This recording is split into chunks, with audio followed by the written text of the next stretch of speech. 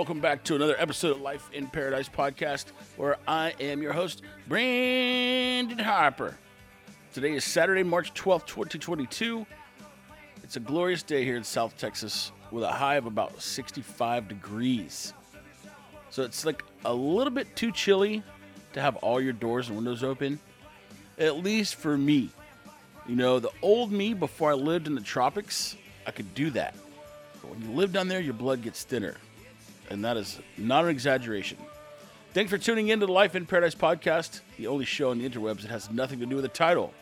I am fully aware that time is a limited product, so I appreciate you allocating your time to listen to this. Or as Bo Jiden would say, I appreciate you taking the time to listen. I appreciate you taking the time to listen. I'm just a regular dude with a regular job and tons of opinions, so I come here about once every week or so to get them off my chest. I talk a lot about politics, a lot about economics, a lot about finance, some about dogs, some about beer, some about sailboats. A little of this, a little of that. It's a good old-fashioned variety show with lots of politics. I'm a firm believer of the idea that we can all have different opinions and still be friends, or at least be cordial.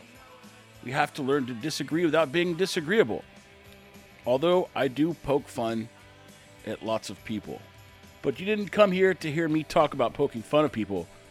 You came here to hear me poke fun of people. If there's one thing you'll know about me, it's that I don't do pre-recorded intros. So sit back, relax, and give me the kite string spool for about the next 30 to 45 minutes.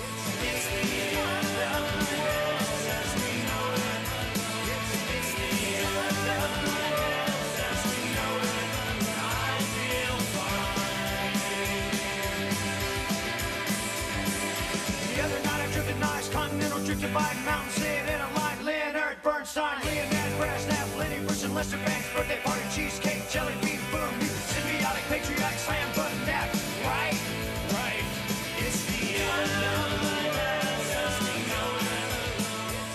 unknown. Man, what a fitting song. What a fitting song for what we're facing right now.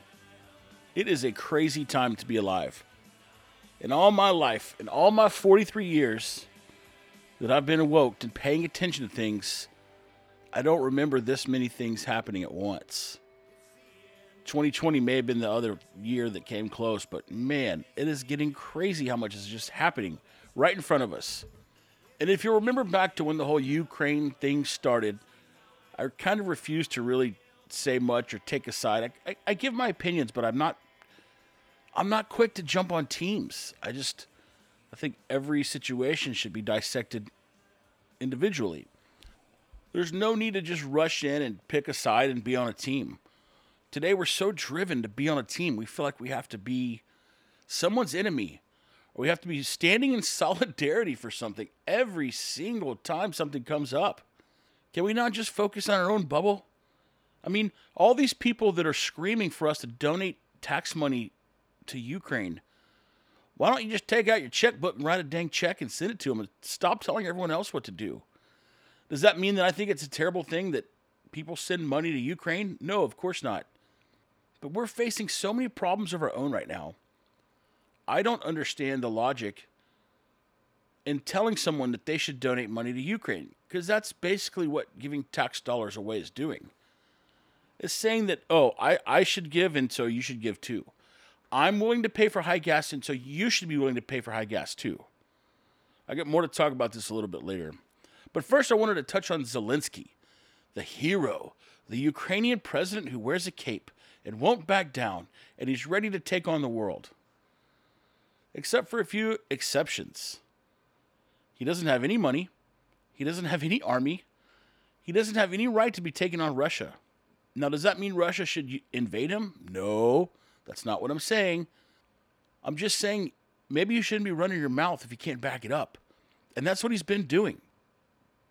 I'm going to break down Zelensky a little bit for you. So he's not someone who rose up through the ranks of leadership, whether it be a lifetime politician, which I despise, or some form of leadership in a business role. He didn't do that. He's literally an actor. Now, does that mean he can't be a good leader? No, of course not. it just means that we can't really expect him to have the wherewithal to be in charge of this thing. And so I did a bunch of digging on King Zelensky, the super president who wears a cape that's gold and blue. And I know a lot of people have talked about, oh, he was a comedian. Oh, he was an actor. Yeah, that's true. But let me just explain to you how it all went down. I know Ronald Reagan was an actor too, and he was president. But there's a difference between Zelensky and Ronald Reagan, and that's that Ronald Reagan was governor for 4 years. And he also ran a legitimate election and won fair and square. Zelensky played the president on TV, on a TV show that was about the president. And the TV showed this character cleaning up corruption and single-handedly turning the country around. So the owner of the TV station that showed this show got sideways with the former president of Ukraine named Poroshenko. Poroshenko had initiated a strong movement to clean up corruption within the government. Remember, Ukraine is considered one of the most corrupt countries and governments in the world. I'm not making this up. So, does that mean that Russia should invade them? Nope. Just chill out.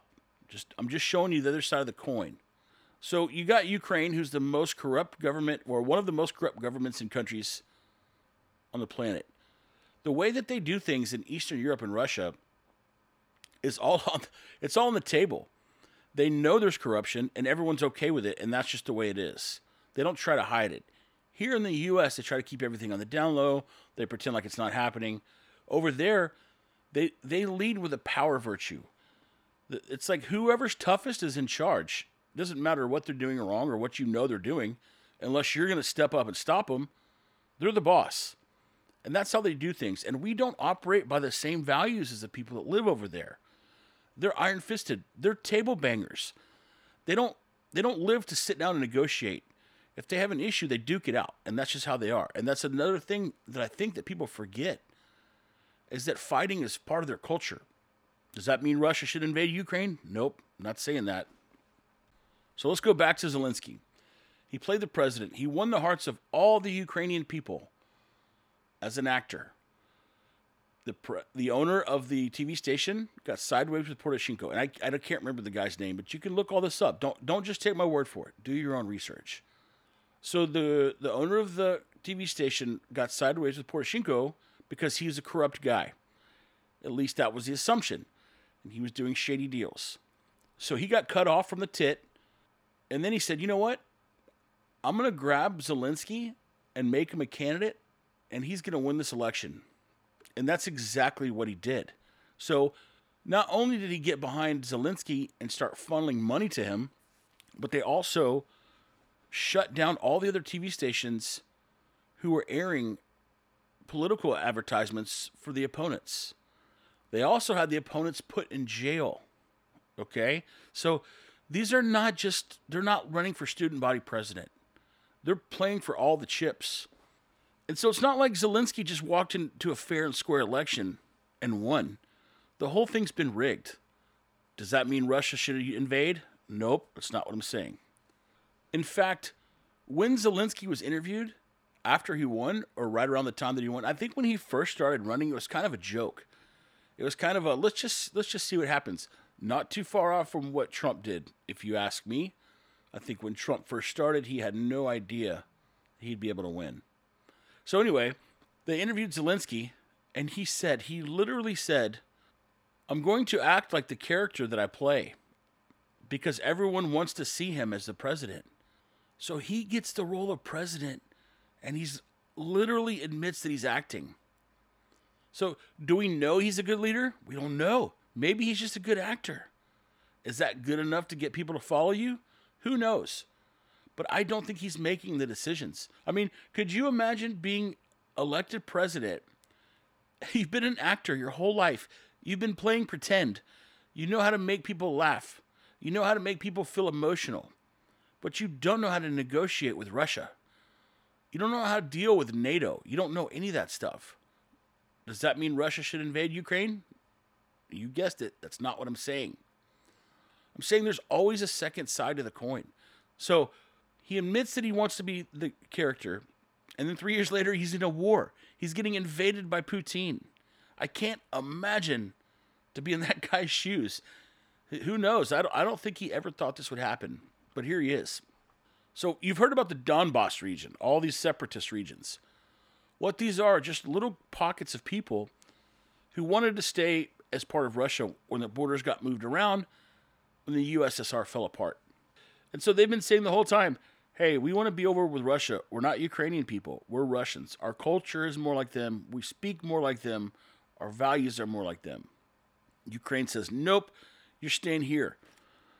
So since 2008, 14,000 people have died just between the battle of Ukraine and those two separatist regions. So the Ukrainian military is lobbing missiles over at them and randomly shooting people and attacking that region because they're trying to break away. And it's so ironic. Ukraine's like, nope, you can't break away. In fact, if you try to break away, we're just going to shoot at you. So 14,000 people have died between the fighting. 80% of those were from the Donbass region. That means the Ukraine military has killed far more people than the Donbass region has killed the Ukrainians. And so Putin's been saying all along, stop messing with them, stop messing with them, if you guys keep messing with them, I'm going to invade and I'm going to take them back. And they said, come on, bring it on. You're not going to do it. You won't do it. They're trying to call his bluff. So he invaded. He's been telling them for like 5 years, if you keep messing with those people and you keep creeping NATO up on me, I'm going to invade this country. And then so he did exactly what he said he was going to do, and everyone's flipping out. Does that mean I think Russia should invade Ukraine? No, that's not what I'm saying. What I am saying is that countries have conflicts, and they live by different values, and different things are important to different countries. And just because the way that we resolve problems is peaceful and diplomatic doesn't mean all other countries are. So while it sucks to see Ukraine get invaded, they're not part of NATO. They're not part of this alliance that we all established, and we said, hey, if you're part of this group, we're all in this together. If you're not part of this group, man, I'm sorry, but we have to draw the line somewhere. Because otherwise, what happens? Remember when the U.S. would get involved in everything that happened? And people would get so mad because they were the quote-unquote world's police. And now people are screaming for them to go be the world's police. I mean, the idea that we might be willing to sacrifice time, safety, and money, it blows my mind because we don't have any money right now. The country's going broke. And it just doesn't make sense to me that we should spend any of our resources or take any risks on a situation that we don't have any control over. But you know what? If you go back and you start looking at some records, you start seeing why are we so interested in protecting Ukraine? You know, the maternity ward hospital that got bombed and shelled and shot at, nobody died. Not one person died. They all knew it was coming. They all left. In fact, most of the building had been transformed into a Ukraine military base during COVID that was empty. And so the military set up shop in there. It was just a free building. All the resources were there. So you know what? It's a state-controlled military. It's the Iron Fist. They said, you know what? We're just going to take this over and use this as a base for a while. That's why Putin bombed it. He wasn't going after pregnant women and babies. So, you know, it's like I say, there's always two sides to the story, and sometimes there's three. And I think it's such a waste of time for us to sit around and argue within our country amongst our own people while we're facing our own problems about how we must go help Ukraine or how we mustn't go help Ukraine. To me, in my little chicken shit world and my little simple assumption, it seems like we really shouldn't get involved. But when you do some digging, you start figuring things out. And you see that Nancy Pelosi, Joe Biden, John Kerry, Mitt Romney, among probably many others, have all had kids who served on the boards of businesses in Ukraine. So that is a place where the wealthy elite politicians wash money. And I feel like they know that. Putin knows that. Ukraine knows that. Everyone's using it to their advantage. Now, of this whole situation, what percent of it do I know? 0. You know, I try to dig a little bit deeper than what the mainstream media says, especially when you have a divided media that are on the same team for a topic. It tells me that they're pushing the narrative one direction or the other. And if you think that the media wouldn't do that, and they just want to show the situation just to help the people, you're wrong. Because media companies exist for profit. They make money when they show war scenes because you can't peel away from it. Hell, I'll admit, when all this started, I'd wake up in the middle of the night and I'd check my phone to see if anything else got blown up or bombed or assaulted.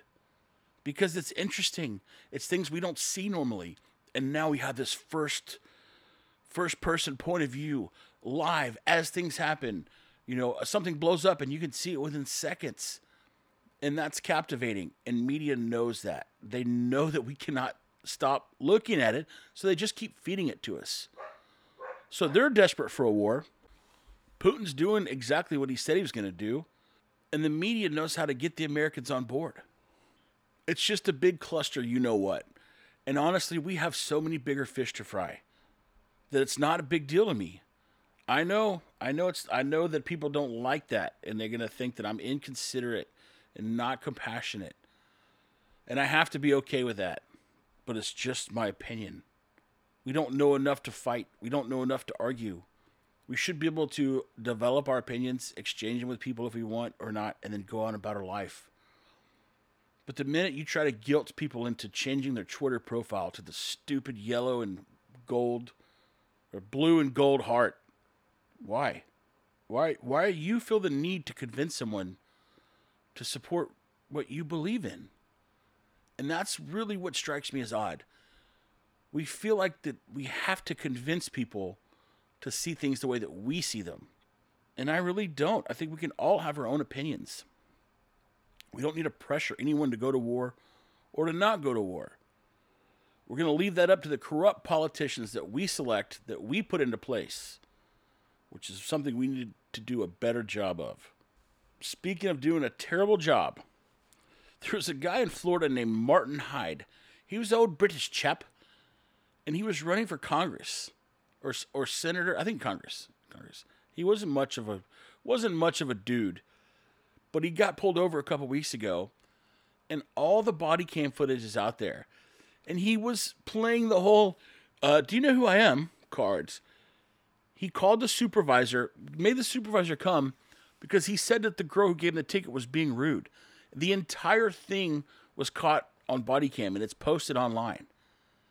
And it is so disgusting how this guy's like, he's being an arrogant asshole. She's asking for his insurance. She goes, I don't have it. She's like, okay, well then I'm going to have to give you a ticket. Oh, what? You are being so rude to me right now. She's like, sorry, sir. I'm just doing my job. And he goes off on her, and she maintained her composure. And it just shows me these people are not humans. These people really do think they're better than us. They think that they're entitled to get away from a traffic ticket because of who they are or what they do for a living or who elected them. And that's disgusting to me. And this guy was a Republican. You know, I was watching the video and I was thinking Democrat for sure. But you know what? It reminded me that they're all the same people. One of them have D after their name and the other one has R after their name. And the idea that we pick people, that we vote people to lead us who think that they're above getting a traffic ticket? Wow. How did we get here? How did we get to selecting these people that feel like that they should not have to follow the same laws? Do you think that applies to only traffic violations? Do you think that if he got caught swindling money from some government program that he wasn't supposed to have access to and he got caught, do you think that he wouldn't think he's above the law? No. These people think they're above the law all the way to the top. We've got to get rid of them. We've got to get them out because they don't lead for the right reasons. They lead for the wrong reasons, and we're the byproduct. We get whatever's left. So go check him out, Martin Hyde, Hyde. I think he ended up canceling his race, which is great. He got exposed. He dropped out. Hopefully he goes and works at a used car lot. But if you go to his website, I tried to go to his campaign website, and it takes me to whitehouse.gov. which I thought was kind of funny because the White House is being occupied by Democrats, and he was a Republican.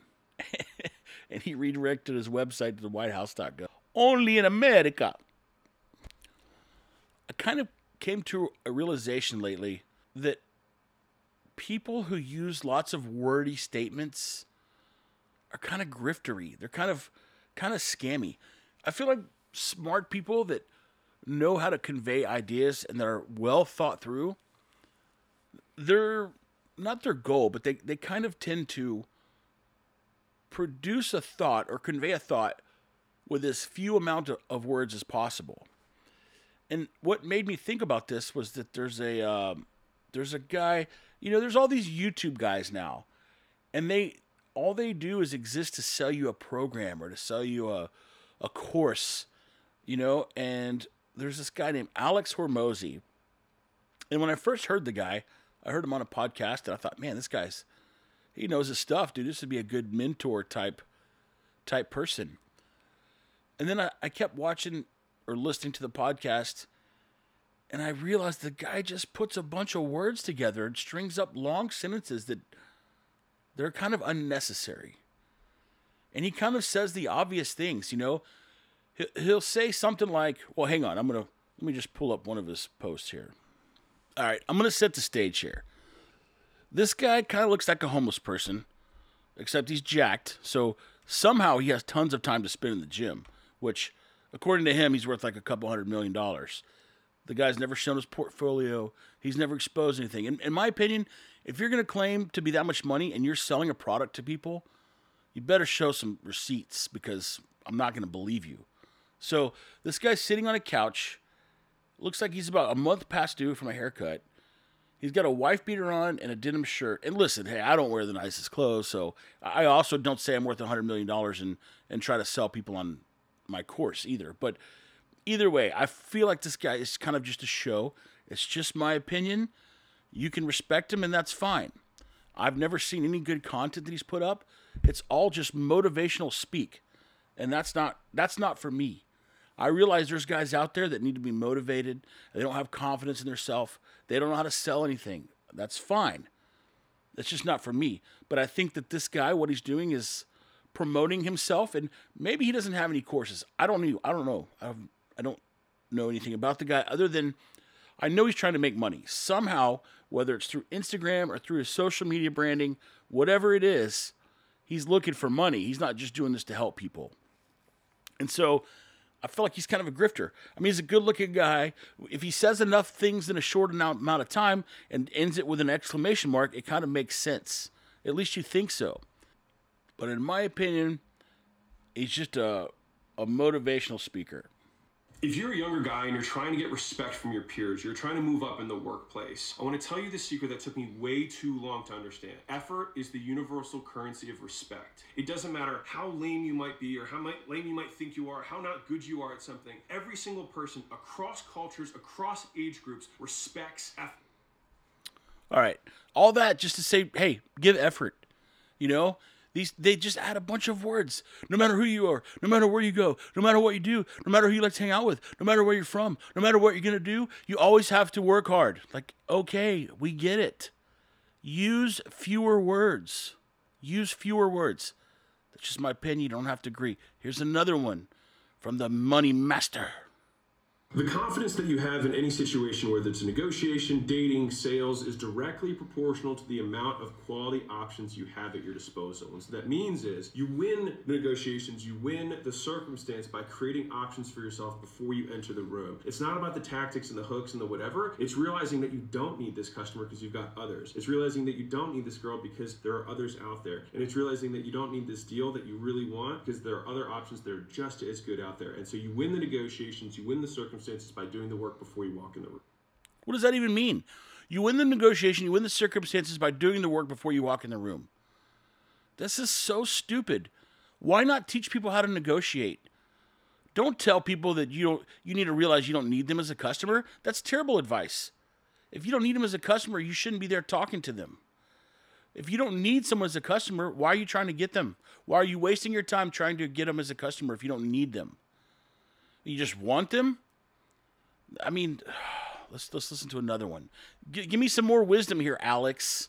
One rule my wife and I have above all lovers in terms of making decisions. We both come to an agreement or we don't move forward. And that goes for investments, it goes for business decisions, and it goes for social events. And it's honestly made us both a lot happier, and I think the quality of our decisions has benefited us. Oh, great advice. Don't move forward until you and your partner agree on a decision. I never would have known that. Thank goodness for Alex Hormozy. Smart people use fewer words. That's how I feel. These grifters, and I'm going to show you some more grifters, Kamala Harris being one of them. She's the queen grifter. Think about people like Neil deGrasse Tyson. He doesn't speak a bunch of mumbo jumbo. When he talks about the cosmos, he crams so much thought into so few words that you have to go back and re-listen to it. You know who else was like this? Winston Churchill. He was a wordsmith. And these people are brilliant. Martin Luther King, same type. Malcolm X. You know, when they speak, they convey tons of thoughts with few words. And this is why I feel like these people who just spew words, you can't trust them. Because they're just like you are, but they have an agenda. So, I don't know. I know some people like this guy, and that's okay. That's fine.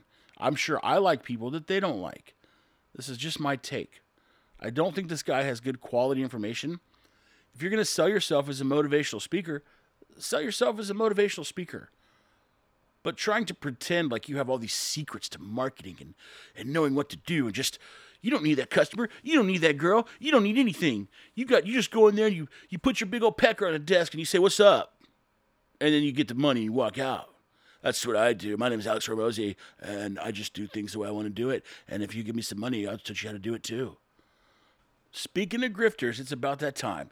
It's time for some more Kamala Harris. And look, I know I bash on her. I know I beat her like a piñata and a dead horse and all of that. But I think in today's world, we have the ability to expose people, and we should do it. I don't want to cancel her. I don't want to get her fired. I don't want to get her to lose all of her money and get her doxxed. I want us to understand who we're voting for. I want us to learn from this and make decisions moving forward that don't involve these kinds of people. And I'm not some genius. I can see what everyone else sees.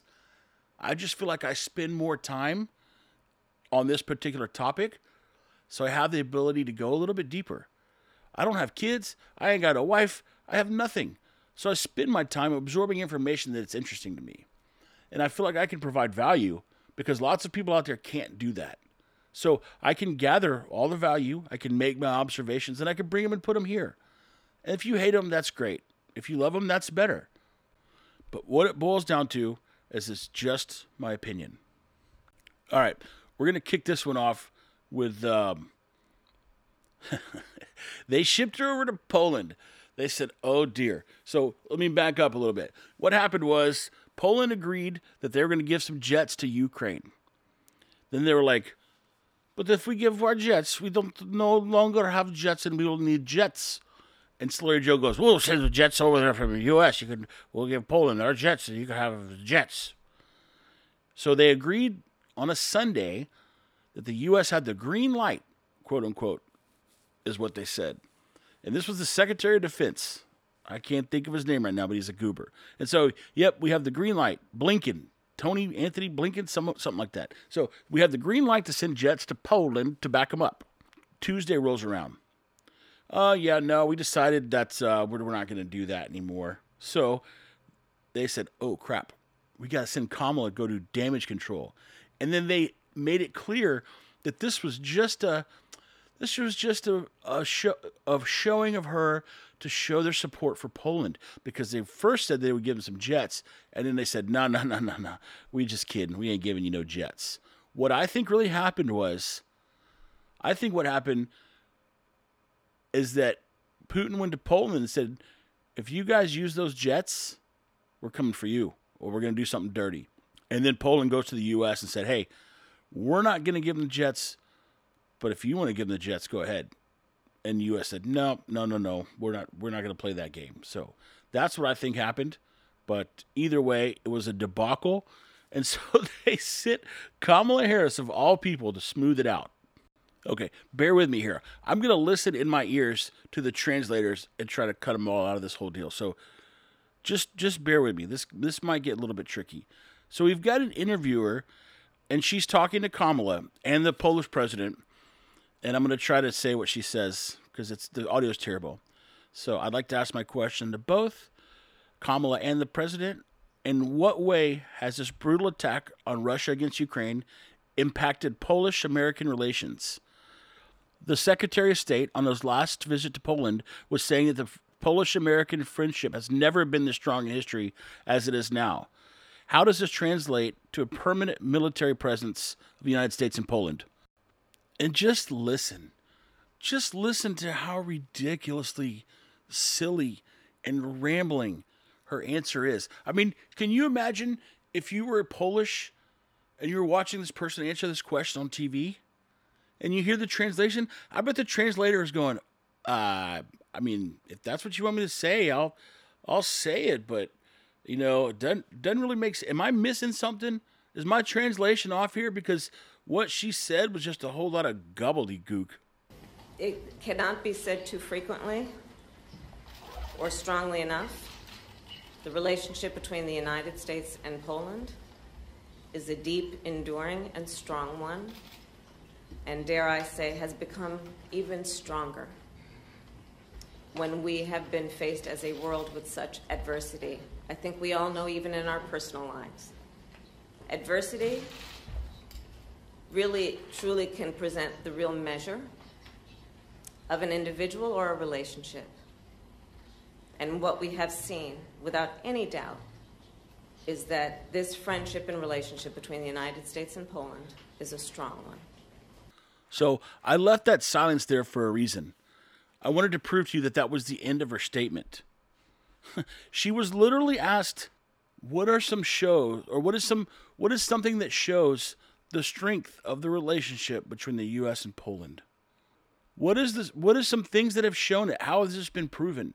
And in the future, are we going to stay friends? And I'm going to play it again. This is classic. I'm going to play it one more time. You're going to have to listen to it. It cannot be said too frequently or strongly enough.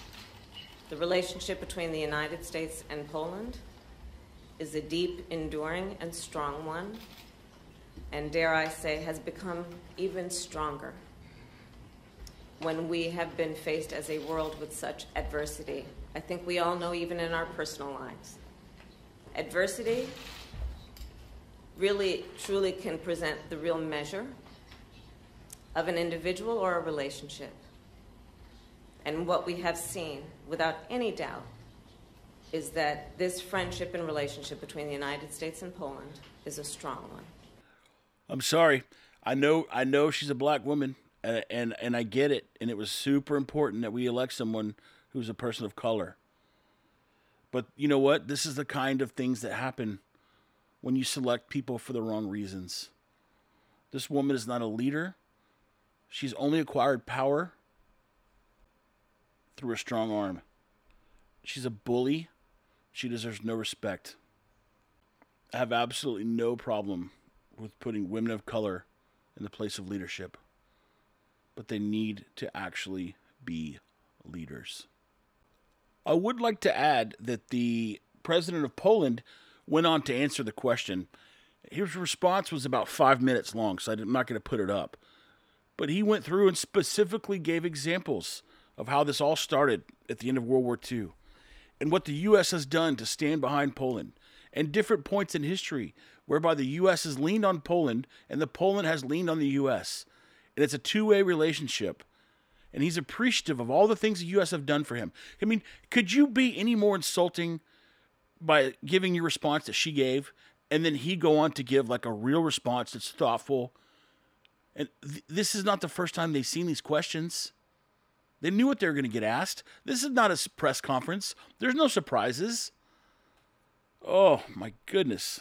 These people. And here's another one for you.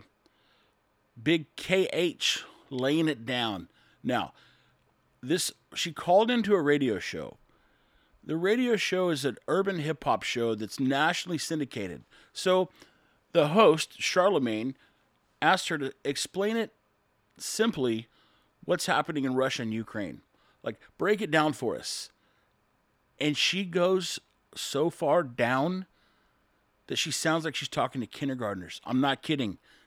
So, in my opinion, one of two things. She doesn't know enough to explain it in detail, broken down to another adult. So she breaks it so far down to explain it to a child. Or, number two, she thinks that the people listening are only intelligent enough to perceive things like children. Just listen.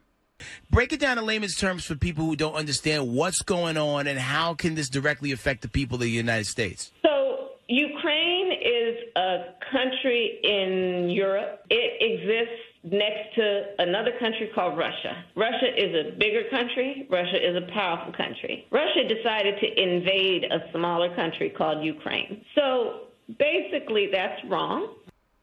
Basically, that's wrong. Basically. You guys are too stupid to understand all the details that we, as a people of powerful government leaders, have privy to, and you don't know. We could speak of these things, but we would use the types of words that you don't understand, and therefore you would just leave here confused. So I would just keep it simple for you, lemmings, and say basically, that's bad. And if you don't know where Russia is, it's a country in Europe. If you don't know where Ukraine is, it's also a country in Europe. And they're like fighting over things. Oh my goodness. One more, I promise. Just one more Kamala clip. Then I got a Biden clip for later. But I got a Kamala clip. One more. So here she is speaking to some group of engineers that work on electric vehicles, okay? These are not the guys that inflate the tires of the cars when they come off the assembly line. These aren't the guys that fix things when they're broken on a car. They're not mechanics. These are engineers. These guys are designing cars from scratch. They're pioneering the way of electric vehicles. They know more about electric vehicles than anybody, okay? Now, just listen to her and the way she talks to them. Imagine a future. The freight trucks that deliver bread and milk to our grocery store shelves, and the buses that take children to school and parents to work. Imagine all the heavy-duty vehicles that keep our supply lines strong and allow our economy to grow. Imagine that they produced zero emissions. Well, you all imagined it. That's why we're here today, because we have the ability to see what can be, unburdened by what has been, and then to make the possible actually happen. So today, I am proud to announce that our administration is taking steps to build that better future by transforming our nation's fleet of buses and trucks. And that transformation will begin with public buses. This year, our Department of Transportation will make available nearly $1.5 billion, yes, Administrator Regan, with a B, in grants to help cities and towns electrify their fleet of public buses, build infrastructure to support their fleet, and train workers to run it. These grants... Imagine living in a world where the freight trucks are electric and they bring your groceries.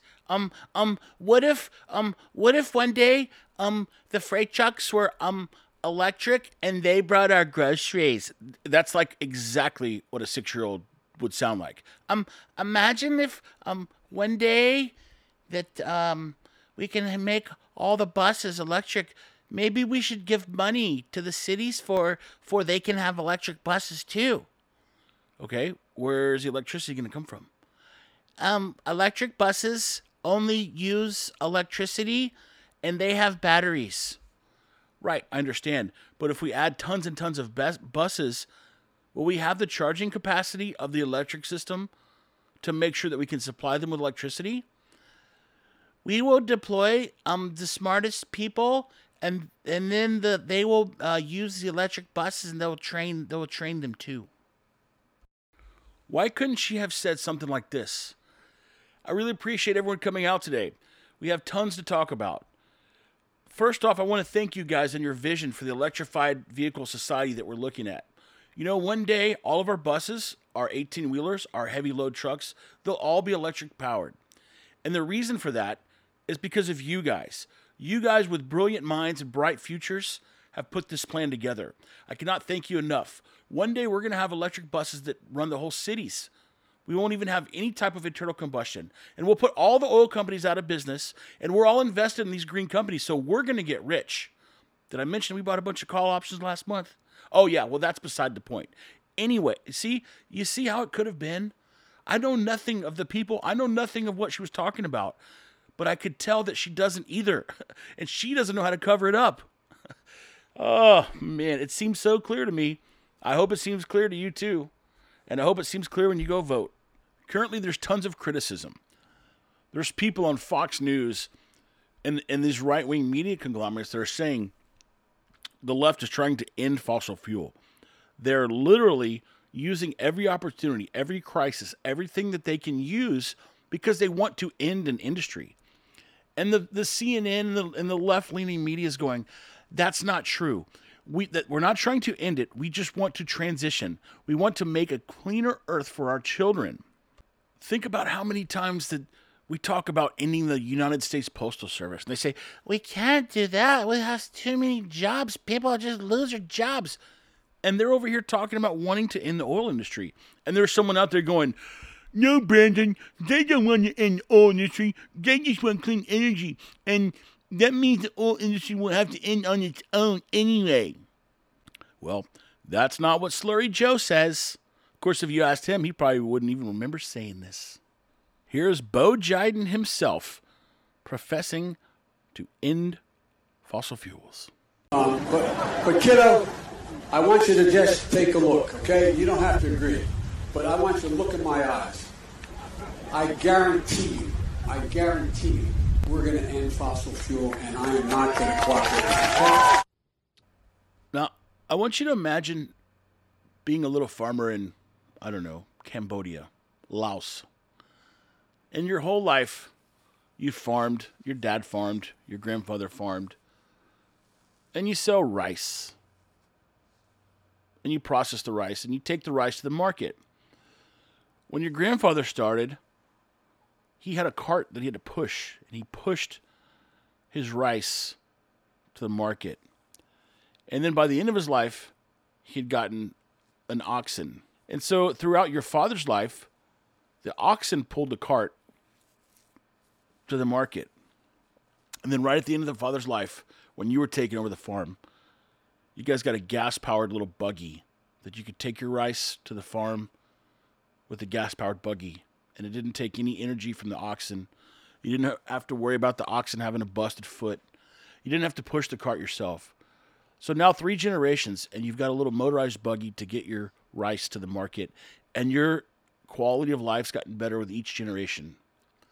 And you got some freaking bozo, some idiot who's grown up rich every single day of his life, telling you that we need to end that. We need to end fossil fuels, end internal combustion, go buy electric, right? You're telling some farmer who eats meat once or twice a week to get rid of his internal combustion engine?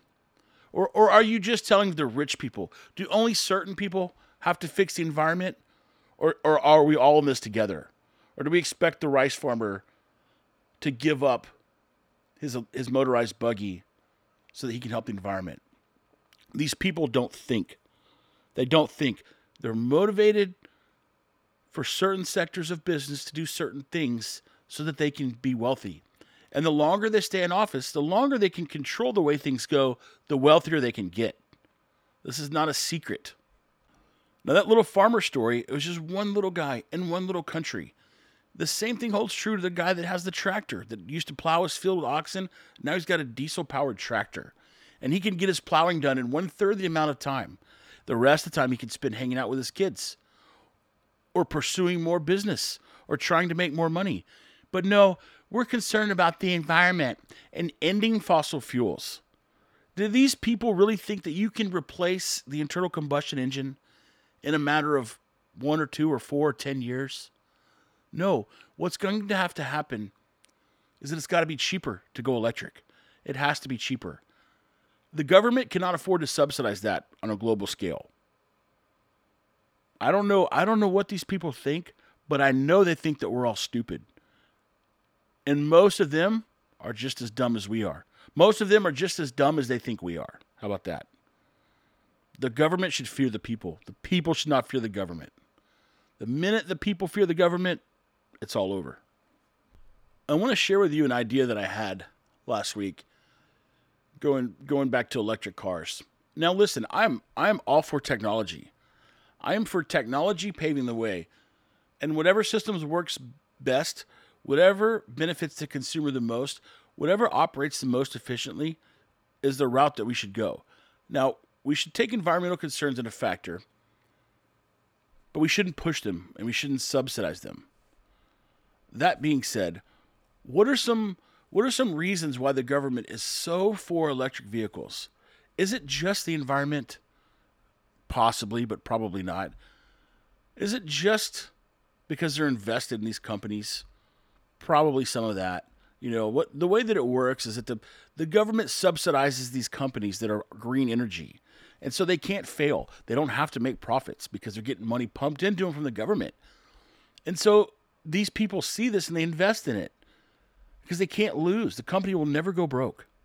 So is that a motivator? Sure, probably so. What else could there be? What else could benefit a society? Imagine if the government had the ability to just push a button and not allow the cars to charge. Or have some kind of diverter switch that's required on every house, and you have to divert between your car charging and the supplying of power to your home. Well, why would they want to do that? Well, think about COVID. Think about if the government could have pushed a button that disabled everyone's cars. Would they have done it? I don't know. In the future, I think they will. I think we're headed that direction. The government sees the people as a threat to themselves, at least the Democratic side of the spectrum. They see the people as a threat to themselves. And since they're smarter and more able and more capable, they can do things to help us. And that might be something like shut down the cars. Don't let them drive. COVID is running rampant. We cannot have this disease killing people. Shut their cars down. We'll sort it out. That doesn't seem too unrealistic, does it? Does it seem too unrealistic for the Republicans, as they say, to want to be able to track you where you go every minute to make sure that if you're on welfare that you're going to work so that they're not subsidizing you sitting at home? That doesn't seem too unrealistic. Each side always has an agenda, and each side thinks that they're going to do something that will benefit the rest of the people. And in reality, what they do hurts the consumers more than anything else. We don't need the government to protect us. We're able people. If groups of just rogue gang members start roaming, sure would call the cops. But you know what else would do? At least around here, would gather up some weapons and would get with our neighbors and would say, hey, you watch that corner. I'm going to watch this corner. You watch over there. It blows my mind that we're getting away from this ability to manage ourselves. And the more power or the more structure that we give the government, the more they're going to take. That's just a fact. It's the way things go. What would it take for the people to pull the power back from the government? I don't know, but I think we'll see one day. I probably won't be alive to see it, but I hope it happens. I hope the people take the power back and there's an uprising. I know it sounds crazy, but we have to stop them. We have to. Call me the right-wing conspiracy theorist. I don't care. That's fine. But they are super hungry for power, and we're not doing anything to keep them from just taking it little by little. Remember, in their mind, a big piece of it thinks that they're helping us. And why would anyone quit doing something if they think they're helping people? Why does Ted Cruz want to help Ukraine so bad? Why is he so hell-bent on going to war? These people that talk about financial responsibility and not wasting the government's money are just chomping at the bit. Oh, Lindsey Graham's ready to see people die. He's always ready. Lindsey Graham loves war.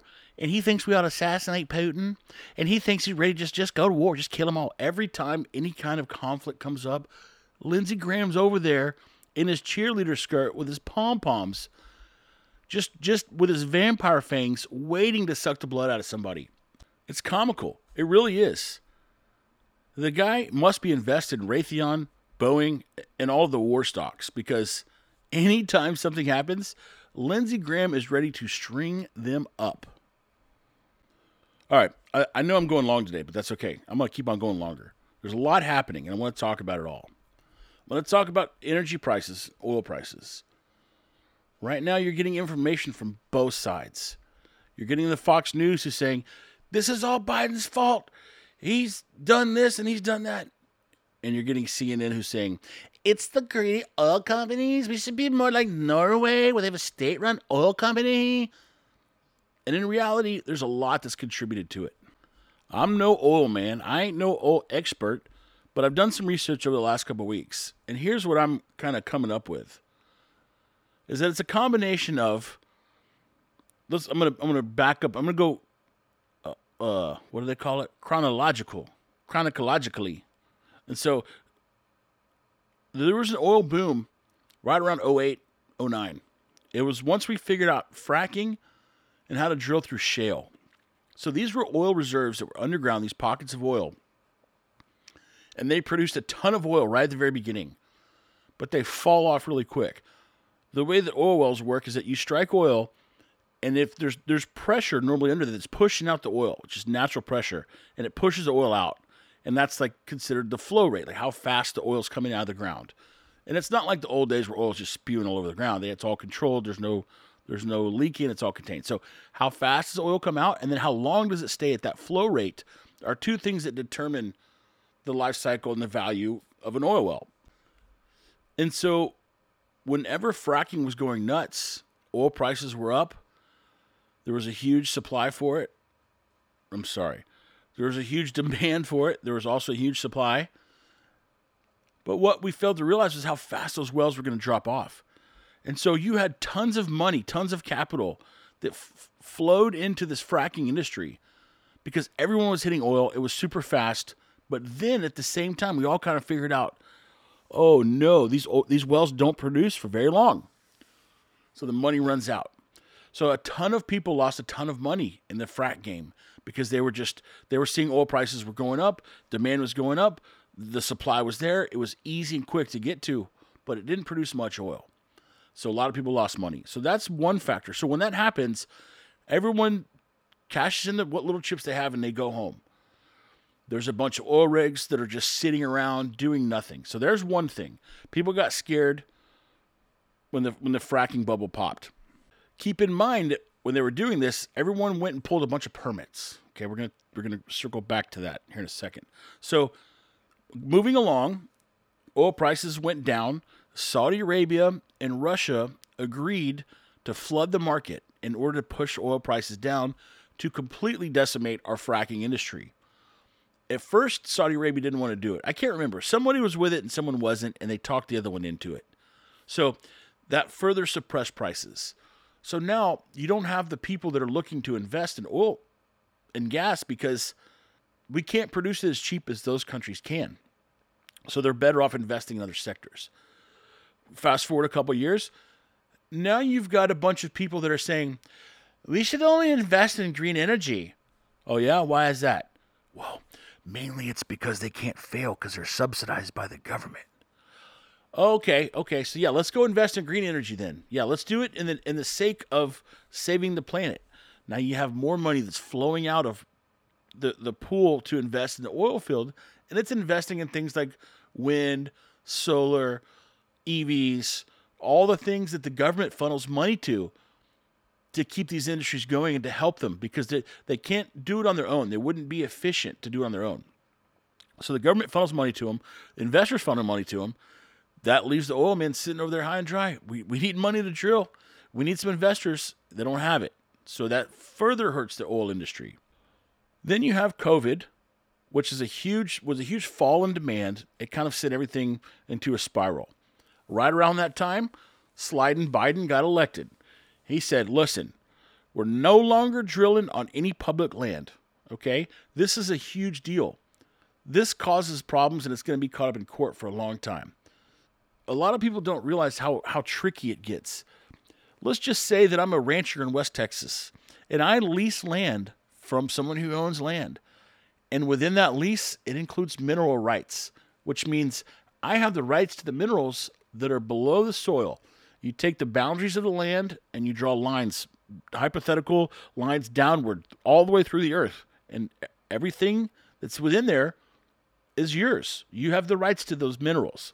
But then the government says, well, you can no longer drill on those lands because a lot of people will rent land from the government in order to do the things they need to do.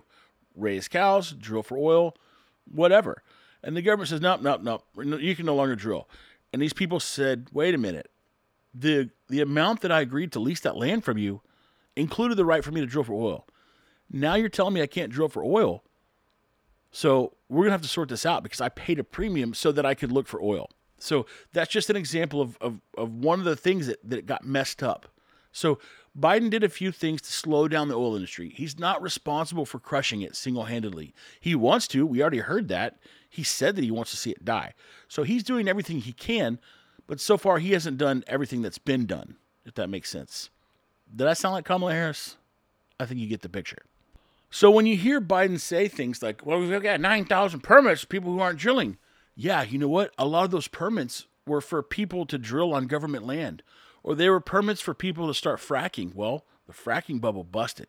So they're no longer going to pursue that land that those permits are for because there's no money there. Or they can't drill there. So those permits are virtually worthless. Now, not all of them are. But these are all things that are contributing to our situation. Now, you add all this to the broken supply chains and the interruption with Russia and the Ukraine, and everyone's head's just spinning. They don't know what to do. They're not sure how we're going to deal with this. How much do we really get from Russia? There's lots of unanswered questions. And when there's lots of uncertainty and unanswered questions, the market pushes the price up because everyone thinks, oh my gosh, we need to buy oil. We need to get our oil right now. We don't know what price they're going to do. We need to run out there and buy all we're going to need. And a lot of you may be thinking, well, who needs to buy oil in the future? Well, think about all these companies and these big businesses that need fuel to operate. They need fuel for their trucks or their airplanes or whatever. And so what they can do is run out and buy what's called an options contract or a futures contract. And so that gives them the ability. So they buy the right to buy fuel at a future date for a locked-in price. I know that gets kind of tricky. Think about it like this. Let's just say you know you're going to need to buy 100,000 gallons of fuel next year. You can buy this magic ticket that will say, hey, you can buy 100,000 gallons of fuel for today's price, $5 per gallon. If you think prices are going to go up and you know that you're going to need fuel to operate, you can buy this ticket that will allow you to buy the fuel cheaper in the future. Now, the ticket costs you money. You have to pay what's called a premium for it. So it's kind of like an insurance play. And so you buy this futures contract and the price goes up. Well, now you lock it in. So you can purchase the fuel for what it was a year ago. And in the future, the price has gone up. So you're coming out ahead. Now you no longer have to pass that expense on to your customers. And now I've forgotten my train of thought because I got so wrapped up in explaining futures contracts. I guess my whole point is, most like everything else that the news covers, it's more complex than what they tell you. There's a lot of things that go into the oil prices right now. Most of it is uncertainty. Most of it is people just not knowing what in the hell is going to happen. And so because of that, they flip out and they start buying things, and that pushes the price up. Or sometimes they flip out and they start selling things, and that pushes the price down. What it all boils down to is uncertainty. It's not any one policy. The Keystone XL pipeline would have made moving the oil here cheaper. It might give us access to a little teeny tiny bit of oil, but probably not. It just makes us get it a little bit easier, which would have an effect on the price, but not a huge effect. It just and what's ironic is that instead of putting it in a big tube and sending it underground, we now have to put a little bit at a time on a truck or a train. And every time that little bit moves, we're just blasting more of the nasty stuff into the air, hurting the environment even more. And it blows my mind that the greenie weenies don't see this and think, okay, you know what? Every now and then those pipelines leak, but it's far less likely than an oil tanker flipping over and leaking oil everywhere or spewing the nasty smoke into the air when it's delivering the fuel that's going to get burned. So another little bit of irony. It all just supports my theory that the people who argue for things don't really know what they're talking about. This is both sides, including me. You know, I have my opinions. I don't know anything compared to energy consultants or energy traders who make their money off buying and selling futures contracts. I mean, there's a lot that goes into this. And just to say, well, it's all Biden's fault, or it's all Trump's fault, or it's all someone's fault. It's not. It's a combination of everything. But the policies that people put into place do have an effect on us. We have to look ahead. We have to do a better job seeing the unintended consequences of bad policy. That's what we fail to do. I heard an interesting fact the other day that every time oil has spiked by 50% has caused a recession.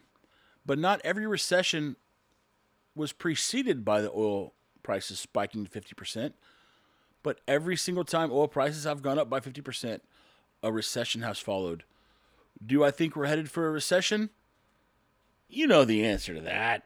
You know what's crazy is that I never thought, once we started having the internet and the internet started making things simple, I never thought, oh, you know what? Maybe one day our supply chains are going to break. You know, maybe one day I'll order my groceries online and I'm going to be told, oh, sorry, we're out of stock. Oh, sorry, we don't have that. Oh, sorry, yeah, supply chains. I haven't been able to buy Diet Dr. Pepper for the brewery in like 2 months. I mean, this is crazy. 9 out of 10 times when I order groceries, something is trying to be substituted. Something is not available. Something is limited quantities. Something is rationed. And this is from us shutting things down. There is no other explanation. If we would have only quarantined the sick and pulled people out of the economy and society once they were sick, this may or may not be happening, but I don't think it would be. I don't think there was enough people who got sick enough to miss work to make this happen. This was all we can just shut down the economy and then start it back up. You see, these people who are saying these things know nothing about supply chains. They don't know anything about the way things work. They just want to get reelected. And this is what we have to start seeing. We can't trust them. We can't rely on what they say because they're not knowledgeable and they're too proud to go ask someone for help. You know, why isn't Biden getting any input from the oil companies? He should be begging them, guys, come to the White House. Let's come up with a plan. I know you guys know some people who know some people. We got to buy mega oil. We got to get it right now, and we got to get it cheap, and we got to get it done. But no, he's over there pushing green energy. He's over there wanting to send money to Ukraine when we got fuel that's $5 a gallon. And they're telling us that we should just lay down and take it. Just lay down and spread your cheeks and do it for Ukraine. No, I don't live in Ukraine. I don't want to live in Ukraine. There's a reason why I live in the U.S. I've lived in third world countries before, and it's way better here. It is way better. How much longer will it be better? I don't know. But gee whiz, can we get to problem solving and get out of like, oh, look at me, look at what I'm doing, look at what we've done. I mean, the State of the Union address was a joke, an absolute joke. Y'all gonna get my blood pressure high again. I'm gonna have to take my blood medicine. One more thing about Sleepy Joe, then I'll move on. So, as he was elected, he shut down the Keystone XL pipeline. I've already talked about it. Not a huge deal. Absolutely no reason to shut it down, though. I don't understand why he did it. I really don't think it was from green energy. I don't know why. I would love to ask him, Joe, why did you shut down the Keystone pipeline? And him have to tell the truth. I would like to have some sort of device that ensured He would not lie. And I would ask him, why did you shut down the XL pipeline? He would probably go, oh, what the pipeline? I don't know. And I think that'd probably be the truth. So Biden gets elected, shuts down the Keystone XL pipeline, says, sorry, Canada, we know we agreed to give you this pipeline so that we could buy your oil efficiently and you could get it to us quickly.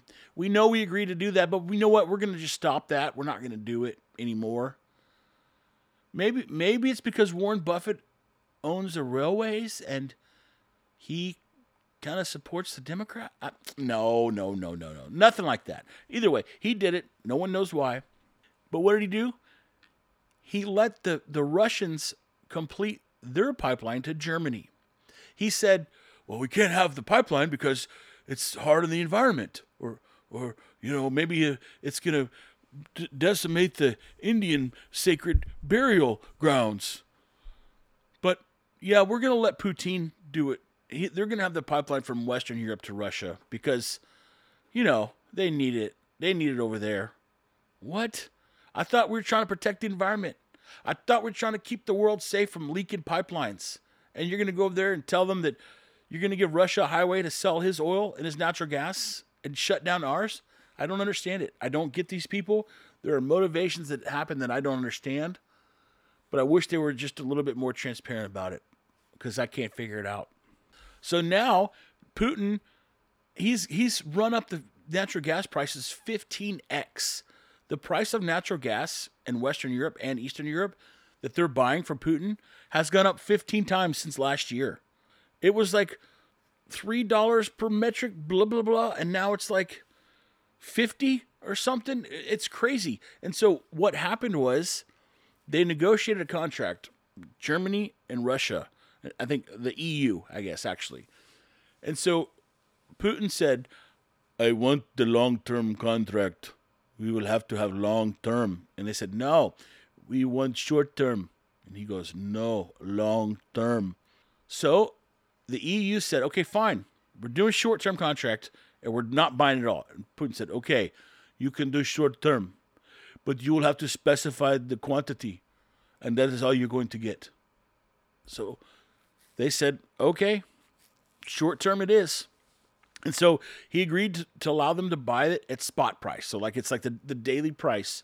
You can buy it at the daily price, but I'm only supplying you this much. And if you run out, that's on you. And they said, okay. Well, they entirely underestimated how much they were going to need. And so Putin's just saying, look, dude, I told you guys I would commit you that amount. I've already sold the rest of it. You're going to have to figure it out. And here they are, And Biden could have stopped this whole thing by not allowing this pipeline to be done. But he allowed that one, but not the one in U.S. to Canada. Maybe I could get a transgender kids' rights advocate to mansplain to me why Biden allowed the Nord Stream 2 pipeline and not the Keystone XL pipeline. That'd be a good question for someone that voted for him. That also, that cares about transgender kids' rights. Okay, I'm going to lighten it up a little bit. I've been going hard and heavy. And man, you know what? I don't want to have a politics show. I really don't. But I think about it a lot.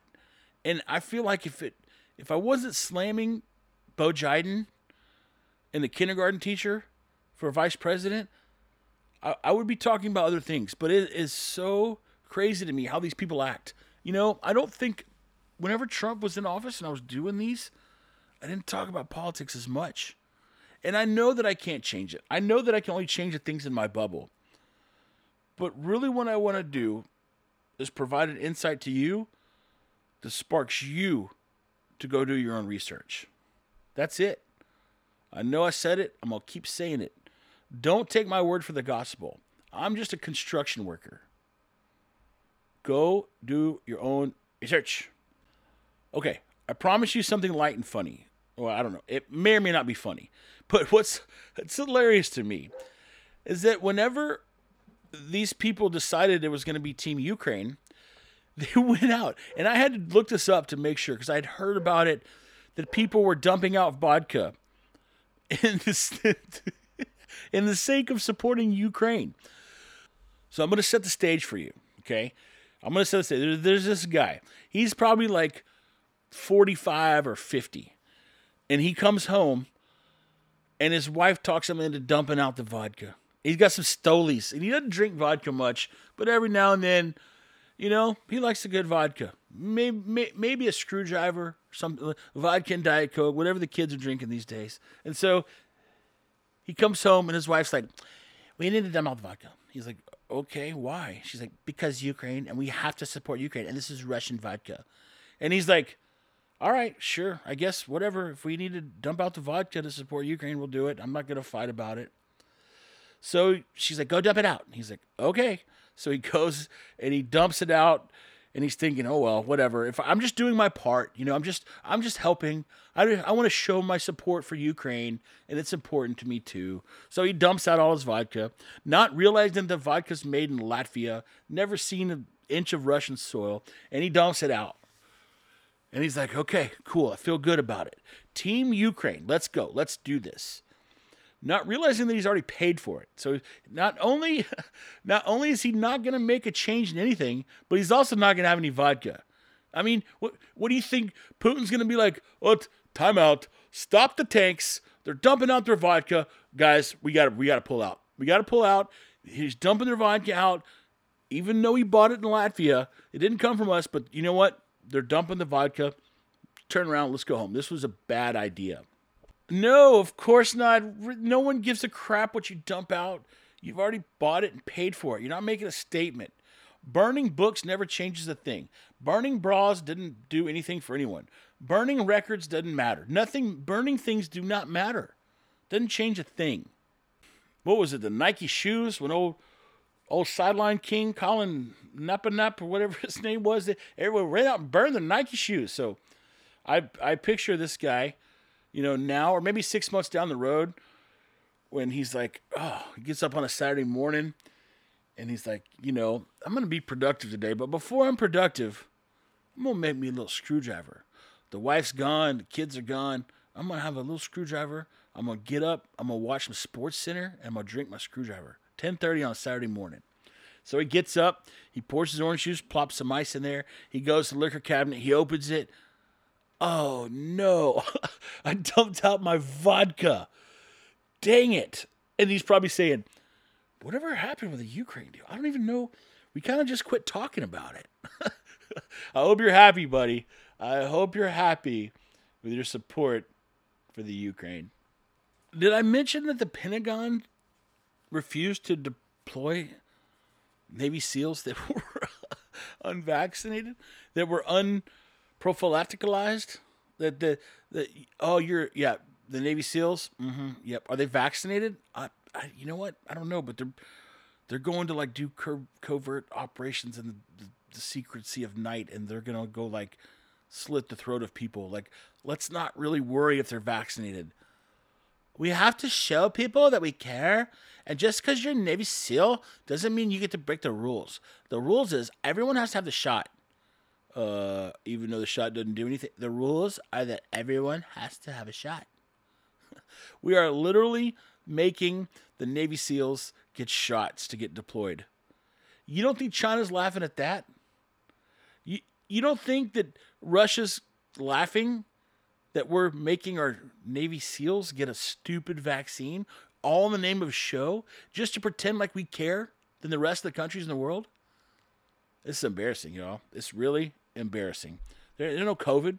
COVID's gone. It's gone. Like the flu. It'll probably be back next year. We can do it all over again. Funny thing I heard on Ted Cruz's podcast the other day. He said that Nancy Pelosi put out a memo a week before the statement of the reunion address. And it was saying that everyone had to wear a mask and produce a negative test before they went to the statement of the reunion address in person. And so half of the Congress and senators said, yeah, then we're not coming. And they were like, oh no. Then 3 days before the address, the CDC conveniently changed the recommendation. No, it's not a recommendation. It is a requirement now The CDC changed the mandates to say, well, most places don't have to wear masks anymore.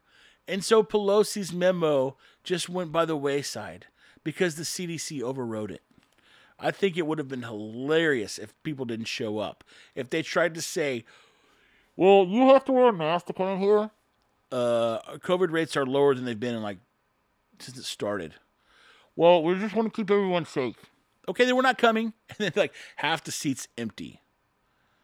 This is the world we're living in. This is not about safety. It's about show. And I would like to find someone who disagrees with me. I really, really would. One of these days, I'm going to be a YouTuber, and I'm going to go on people's show, and they're going to confront me. And I can't wait for that day. Speaking of can't wait, I wonder what the future will look like in terms of race baiting or shaming the generations before you based on their decisions and how that fits into today's world. I was thinking the other day, I saw a restaurant and it said Mexican food. And I thought, man, I do love me some Mexican food. But I'd be willing to bet that one day in the not too far future, I don't know, I'm going to give it some time. I'm going to say maybe 40 years, 50 years from now, there's going to be a discussion that's going to go like this. In my day, we had restaurants and they were run by Mexican people and they served Mexican food. And we literally called them Mexican restaurants. I know. Can you believe that? We should go tear down the statues of people who participated in this, because segregating people by the type of food they eat is just entirely irresponsible, and we should not stand for it. We should stand in solidarity against the people who support segregating groups by what they eat. It's coming. Something like that's going to happen, because throughout history, there's always something we're doing that's wrong in the future. And to pretend like that's not happening today is pretty preposterous. It is very interesting to me, though. I wonder what else. I wonder what else that they're going to say. One more thing, and then I think I'm going to go. I think this is a record. It's a record podcast. I know it's been a record record time because of all the audio clips. You people don't understand how much work See, normally I would just hold my phone or my speaker up to the mic. But I'm moving on up in the world, and I've found a way to upload the audio into the computer and then play it that way. That way it's a better listening experience for you. So just know that I'm sacrificing more of my free time to provide you with value. The last thing that I want to touch on is there's sometimes things within a partisan split or within the two opposing teams, if you will, that are off, that they seem wrong to me. And one of those is abortion. And I think personally we spend way too much time fighting about abortion. Does that mean it's not important? No, blah, blah, blah. I don't want to hear it. I don't want to hear the comments. I'm just saying we spend too much time talking about it. We only have so much time to argue about so many things. Since so few people really get abortions, we shouldn't spend time and energy talking about it. But what's odd to me is that the party of the left, who claims to be caring and compassionate, and the party of feelings, is for an abortion, and the Republicans, who claim to be the party of responsibility and doing the hard thing even when it's right, and they lack compassion, they go hunting, they kill animals, they eat meat, they're barbaric conspiracy theorists, and they're against it. And I'm not saying one or the other should or shouldn't be anything. I'm just noticing an anomaly. Is that even the right word? Anomaly? Anomaly? An anomaly. I'm noticing a difference between the two teams that probably, if we could rewind time and flip-flop and make the right say that they're for abortion because, it keeps kids off the street, kids that would have been raised in bad homes. It keeps them from wrecking our economy and doing crime. Now, I'm pretending. I'm just saying that that's something that they could say. All right? And then the left would say, We're not going to rip babies out of people, okay? Like, we can do lots of things. We can eat the cows. We can eat the chickens. We can grow the animals to eat them, but we're not going to rip babies out of a human. That is a living, breathing organism inside my body, and it should be illegal to just rip it out and kill it. See, the party who wants rules and regulations and restrictions goes against something, that a restriction that protects an unborn baby. And that, to me, is intellectually inconsistent. Maybe it's not to you. Maybe it falls in line. But the left, they want structure. They want people to make decisions. They want rules to follow because they think that most people aren't capable of living good lives unless they have structure and rules. And the right wants freedom to do what they think is best for them and their body and themselves and their opinions and their religion. I don't know. Just a strange thought that I've had floating around for a while. I'd like to hear your take on it. Wowzers. 1 hour, 22 minutes on the clock. That's just the time that it's been recording. That's not the time that I've been sitting here with my giant fat fingers trying to click around and get audio clips uploaded. I think I'm going to sign off now. I leave you with the longest podcast in Life in Paradise podcast history. I've got to get going, and I've got some Russian vodka to go dump out. It's a beautiful day outside. I might take some photos with my new camera. I might go to the brewery for a little bit. I might wash my car. I might take a nap. I don't know. But I do appreciate you listening to the Life in Paradise podcast. I'd like to encourage everybody this week to go out there, do a bunch of research, see if you can find some politicians doing double talk. Always look for the other side of the coin. Always look for the other side of the story. It may go against what you hope to hear, but at least you'll know the truth. And seeking the truth is something we should embrace. Kind of like being tough. Thanks again for listening to Life in Paradise podcast. Keep it tranquilo. In their masses, just like witches at black masses, evil minds that plot destruction, sorcerer of death's construction. In the fields of bodies burning, as the war machine keeps turning, death and hatred to mankind, poisoning their brainwashed minds. Oh Lord, yeah.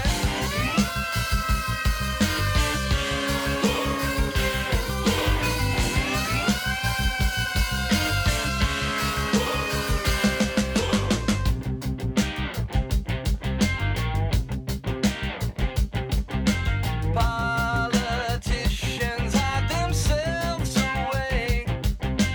They only started the war. Why should they go out to fight? They leave peril to the poor. Yeah. Time will tell them they have power minds, making war just for fun, treating people just like pawns in chess. Wait until that judgment day comes.